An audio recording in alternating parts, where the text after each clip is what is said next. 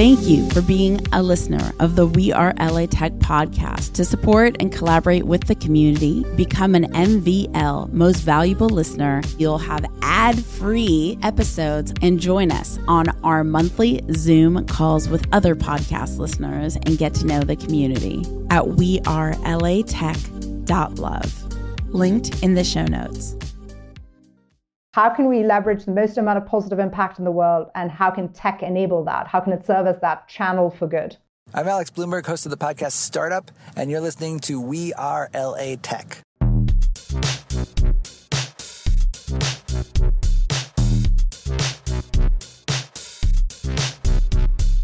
My name is Esprit Devora, born and raised LA, and I created We Are LA Tech in 2012 to unify the community. Podcast launched in 2014, continuing to help people find the best talent, to connect with each other, to form awesome relationships. So proud of this show. Enjoy.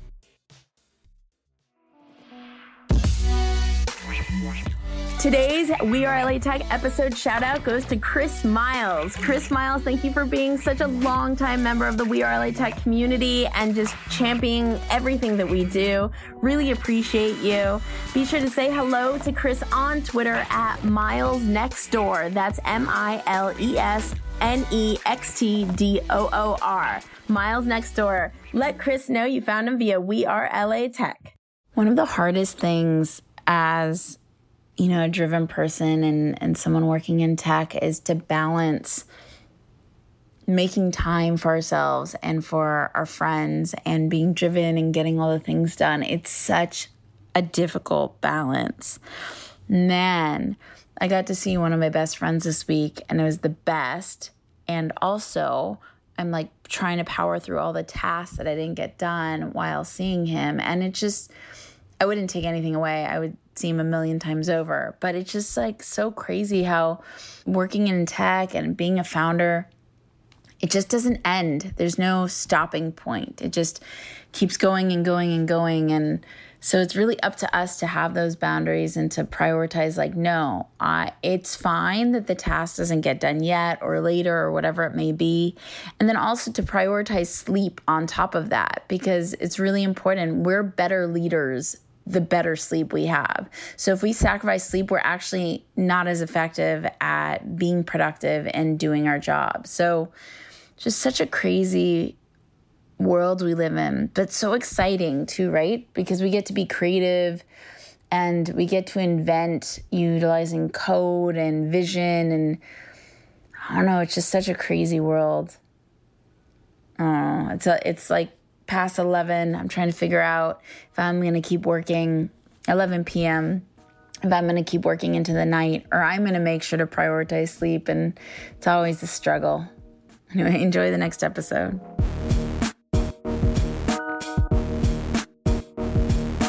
Welcome back to the We Are LA Tech podcast, spotlighting LA Tech companies and talent. So excited for our next guest, Asher. Hello.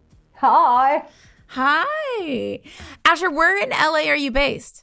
I am going to be right between, I'm still getting acquainted with all the neighborhoods because I'm a new addition to California, but I'm in Santa Monica, closer to the beach. Oh, nice. Go ahead, tell us a little bit about who you are and what you do. Sure. I am a tech entrepreneur of late, but I think it's one of many labels and hats I wear, which is probably true of most women. I'm also a visual artist, a National Geographic explorer, a public speaker, and I am pretty passionate about stand-up comedy in my downtime. No, I've done some stand-up comedy before just to like push myself. That is extremely intimidating. It's definitely a little unnerving at the outset, but once you get into the sort of practice of it and know what works with your audience and how to repartee with them, and you kind of fall into your own cadence of humor as well. You realize you have your unique voice in the midst of all the other comics that are going up, and you start developing that particular focal point through which you speak, and that becomes sort of what you're known for, and everyone wants more of it. So now I actually walk around town and people recognize me for my humor, which is pretty funny because I was just doing it as a hobby and an opportunity to vent when I've had a rough day, but I could do so on a mic to a drunk audience. That's pretty easy. Okay, so you shared that you just came to LA. Why LA? Where'd you come from? What brought you here? Why was this the city to build in?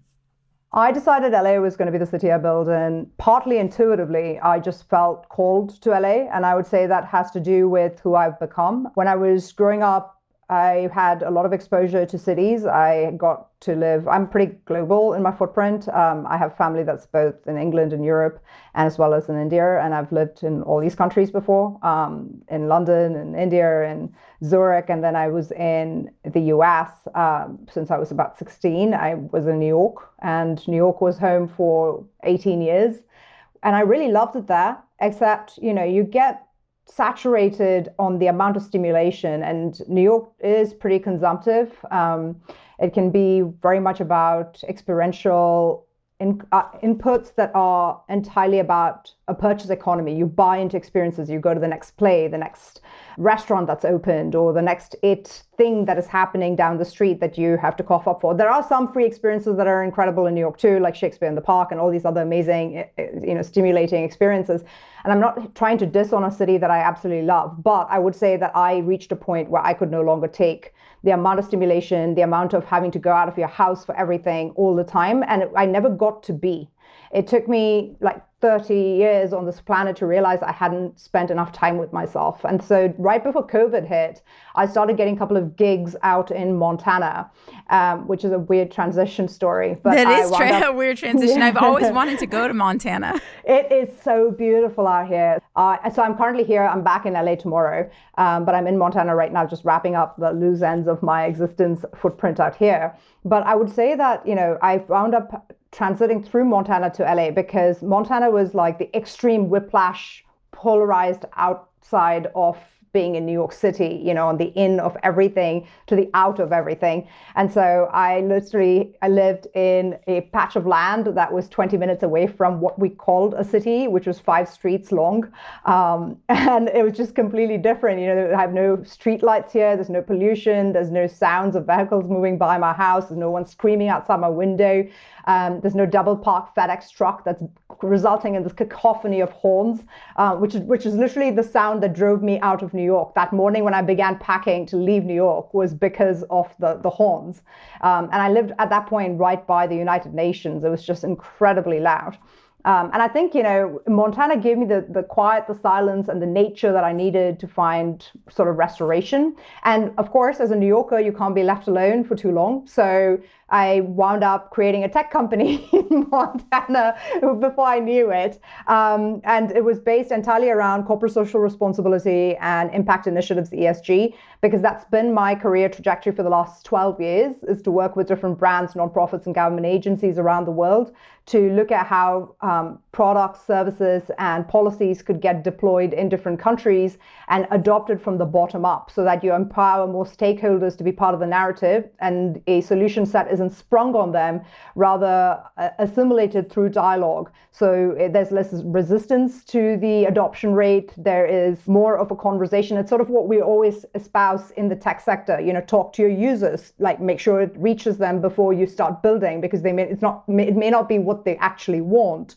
And that's literally what I was doing with policies and with decision making that would affect countless lives or communities on the ground, in regards to an issue, whether it was about a farm coming up from a corporate holding that would encroach upon wilderness areas or wildlife corridors, which means that there would be greater human-wildlife conflict because those animals would reroute through human settlements, things like that.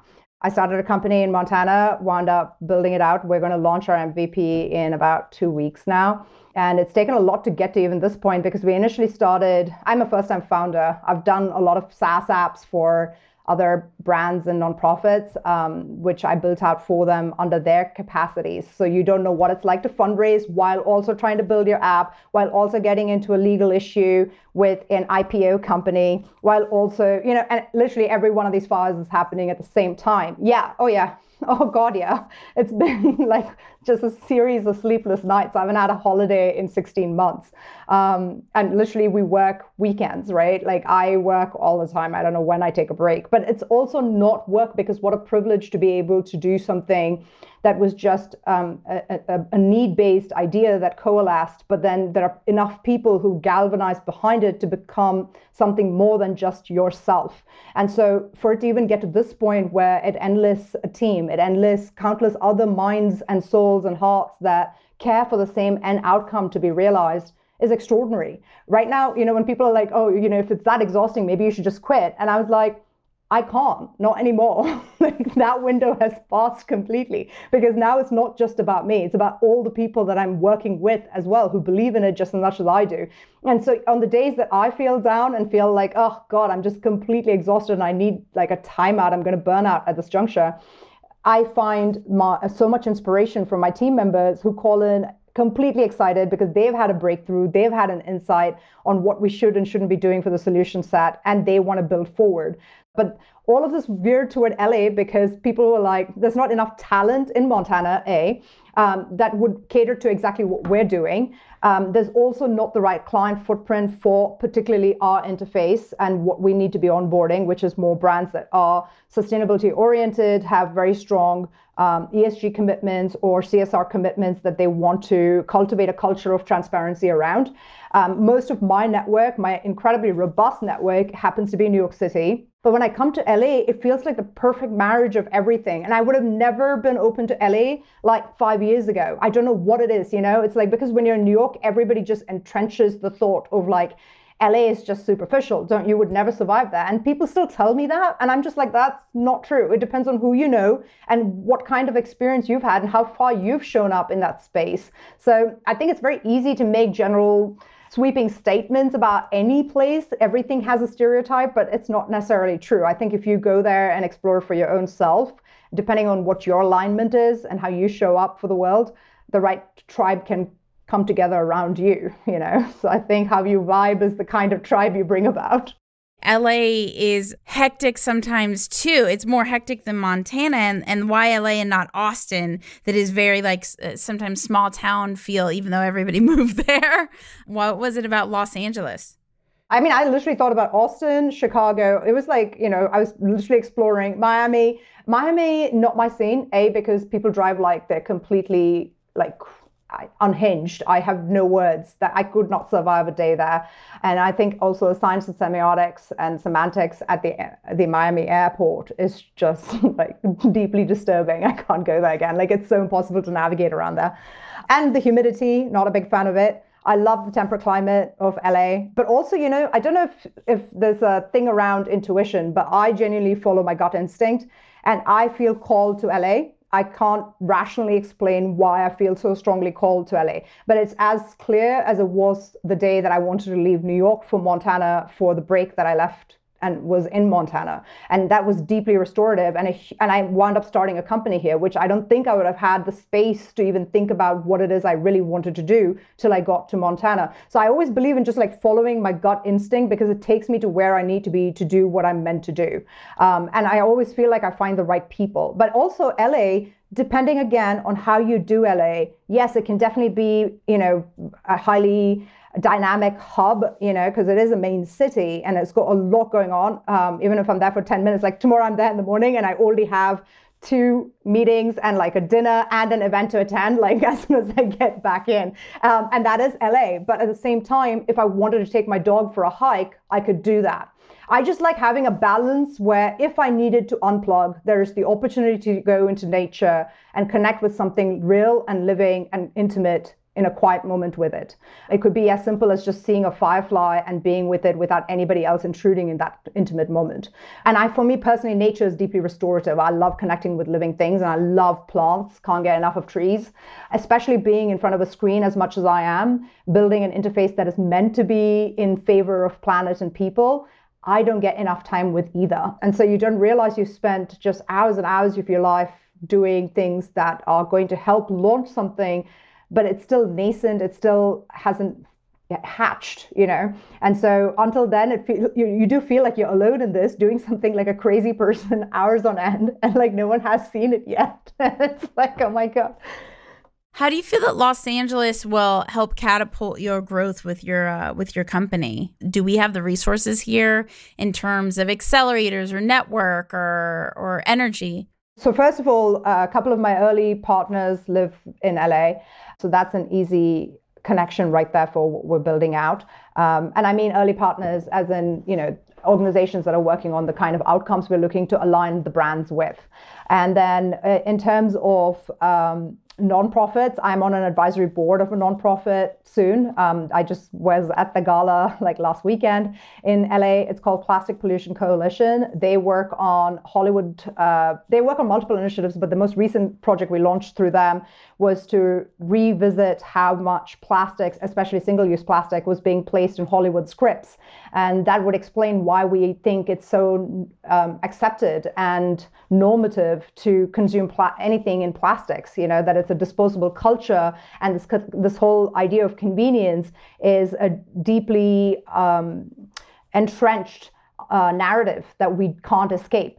Then come the venture capitalists that I know that are aligning with our effort, who have been the most candid advice I've got and the most helpful input in how to move forward on my fundraising right now came from a VC that I trust and know, that was introduced to me by another friend in LA who's working with us in LA, right? So like that's the level to which I really feel like things are unfolding effortlessly there. And the right investors are there for me because they have the same value system as what we're building this application out for.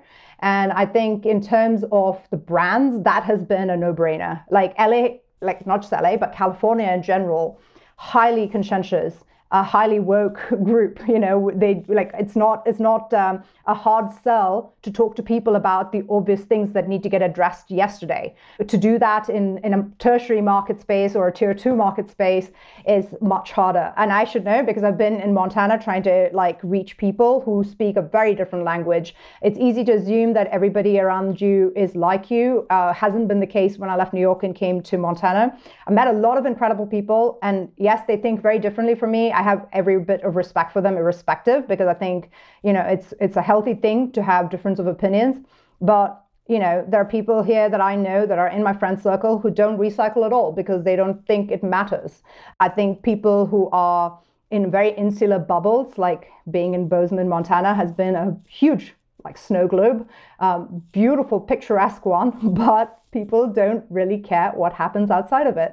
You know, being in LA is like a complete 360 contrast to having done this, you know, because the last 2 years of being in this bubble has really shown me sort of where we fall short when we lose sight of the larger picture. And I think when I'm in LA and California, it's like almost you're intrinsically connected to a much larger context because everyone is having those critical conversations every day. I can wake up for breakfast and have a meaningful dialogue about something that is happening halfway across the world, because those things matter. And we can talk about that in a real way.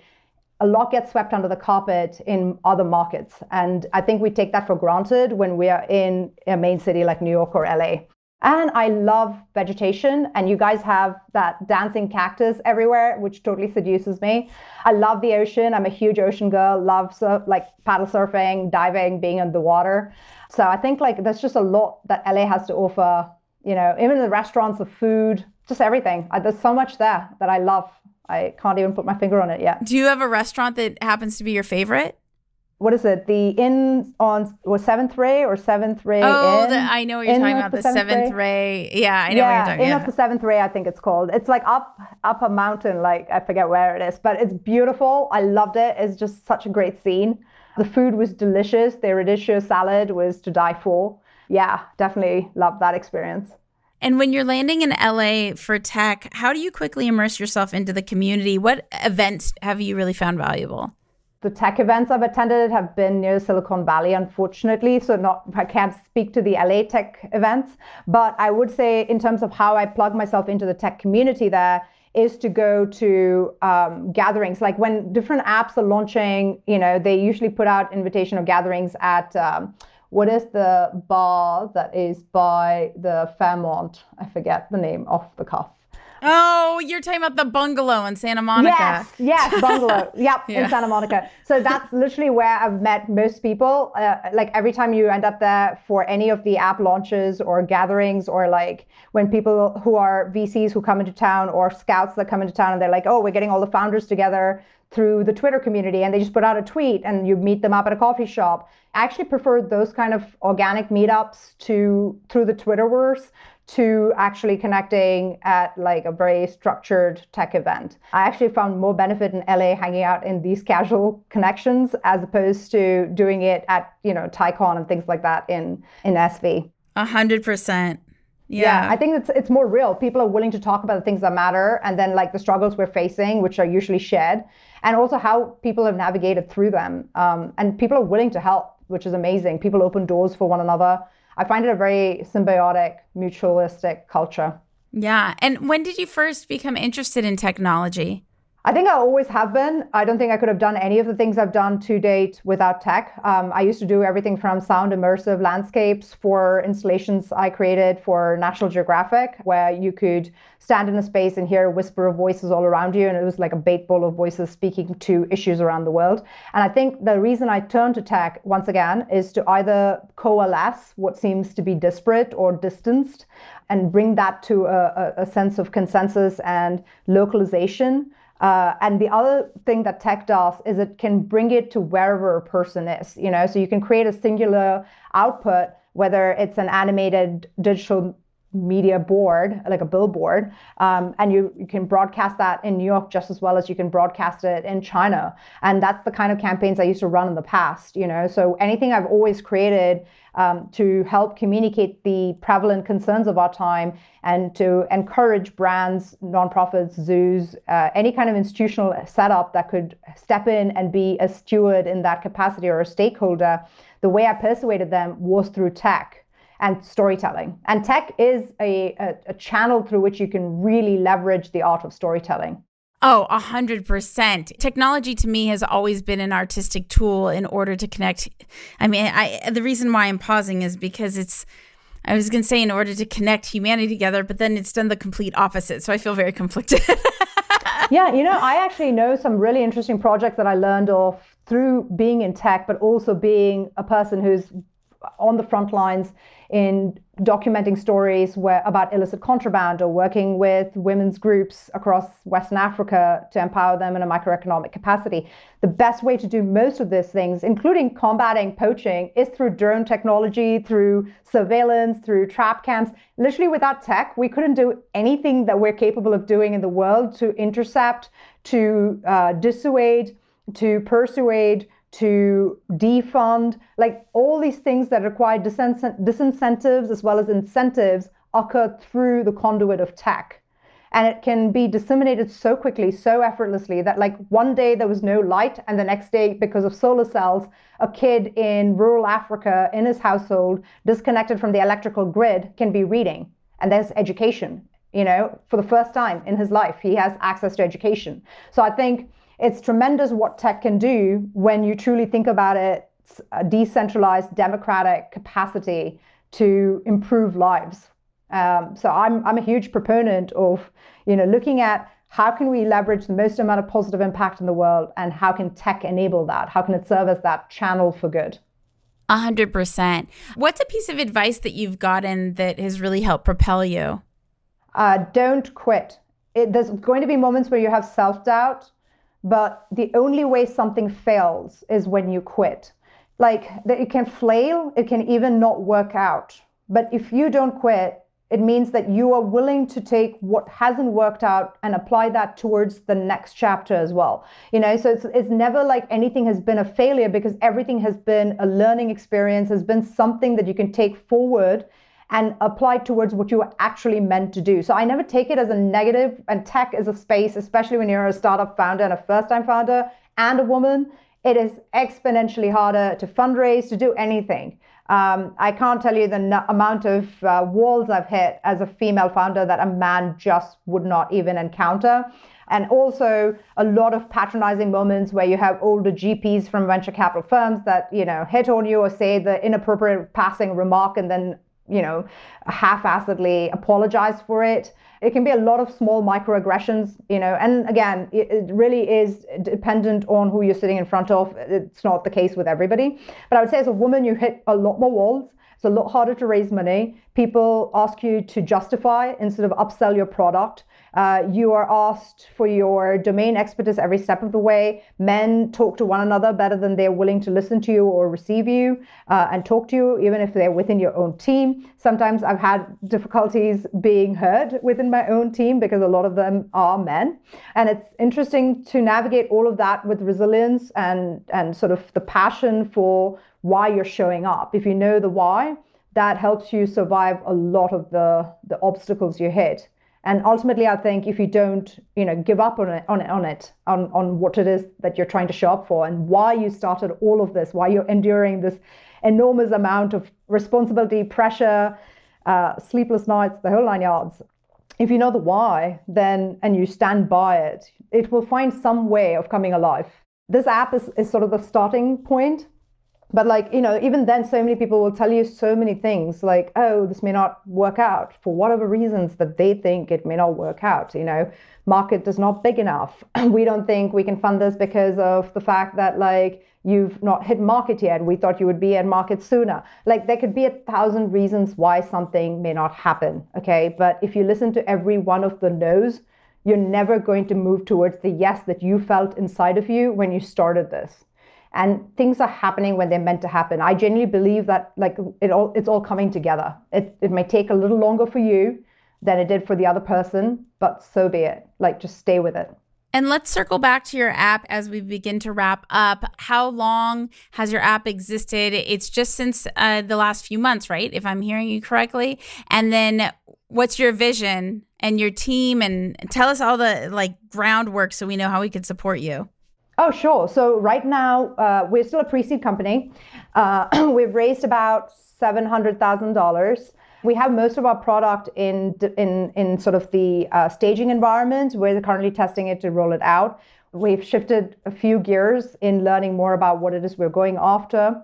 And I don't know how candid I should be, but maybe I should just be candid and tell people. So one thing I'd say that I struggle with is in terms of investing itself. Who are you taking money from? And what are they expecting? And is that in alignment with what you're trying to create? And I've spoken to so many founders, including one of the co-founders of Etsy. And every single person I've spoken to who had the right values when they began and created something extraordinary because they genuinely believed in their solution set, felt they'd lost a lot of that integrity and essence of passion when they took the wrong money in and the money began to call the shots. And so I have been very, very mindful of saying no to people and truly looking at who do I need money from, how much money do I need to do what I'm doing and to do it well and do it with the right integrity. So that's one thing I'd say. The other side of it is in terms of building out the team, be very slow to hire. The biggest lesson I learned, and I learned it the hard way, is payroll. Don't bring people on too soon. And they tell you things like be quick to hire, slow to hire, quick to fire. But it's hard to do that when you're a small team and you bring someone and you're paying them and to get them out. It all becomes messier because everybody's in their face, each other's face a lot more than you would be in a traditional company setup. Plus, you don't have HR. So literally, it's you as the founder having to deal with all of the human conflict that can arise, even with a small team. So what I've done is now most of my team is remote. We have about 15 different people working in the technical build out, from solutions architect to having a person who's working purely on the blockchain component, someone who's we have front end and back end developers, we have a full stack developer, we have the UI UX designer. So we have all these different minds, and fortunately they all are based in different countries and different places, and we've come together as a team because I've known them over the years, and through a friend of mine who's a 5-time founder, and he's super passionate about what we're building. So he's kind of my fractional CTO and advisor. So it's been great. One big thing I would say, don't bring on people who are in it for the wrong reasons, and you will get to suss that out over time. But especially early on, it totally demoralizes a team that needs to show up around the clock They don't feel like doing so because the person who they are working with, one of the core team members, is genuinely just showing up for either equity or money, or to have his, sort of claim to fame in a very short burst of time. I would just say be prepared to truly surrender a lot of things, because there's only so much you can control and there's so much that you can't. So if you can't let go, you're going to be very negatively oriented towards your own effort and towards your own team. Because if you can't let go, you're not creating room for being present. You're constantly hanging on to the last issue that transpired, to which you have a reaction, and you're still stuck there. So for me, as I'm processing, I'm letting go. I'm like, okay, that's already happened. Now what's the next thing we can be doing? So you have to kind of solve through, be adaptive, elastic, and just let go of this strong notion of this is my calendar and I'm sticking to it. I thought we had these things put into an agile model and this is exactly how it's going to work out. People are people, life happens. Just be present, be humble, and, surrender that which you cannot control. And where can people connect with you? Oh, I'm on Twitter at EarthEris, which is a funny story. So I, when I grew up, I was watching Simple Life, and I just thought it was funny they were inheriting massive fortunes, and I was like, I'm going to inherit the whole planet. So I'm the EarthEris. Oh, that's I love how you rework that. That's awesome. Thank you so much for hanging out with the We Are LA Tech podcast. To connect and collaborate with more amazing people in the LA Tech community, go to wearelatech.com/community. That's wearelatech.com/community. Say hello on social at We Are LA Tech on Twitter, on Instagram, on Facebook. I will see you guys, talk to you guys, all the things in the next episode. Bye. Bye. I'm Asha J, CEO and founder of IncOperate, which is IncOperate.com. And we're based in Santa Monica. And you're listening to We Are LA Tech. The We Are LA Tech podcast is hosted and produced by me, Esprit Devora. With help from Janice Geronimo. Edited by Corey Jennings. Production and voiceover by Adam Carroll. Music from Jay Huffman Live and Epidemic Sound. The We Are LA Tech podcast is a wearetech.fm production. Thank you for being a listener of the We Are LA Tech podcast. To support and collaborate with the community, become an MVL Most Valuable Listener at wearelatech.love. Linked in the show notes.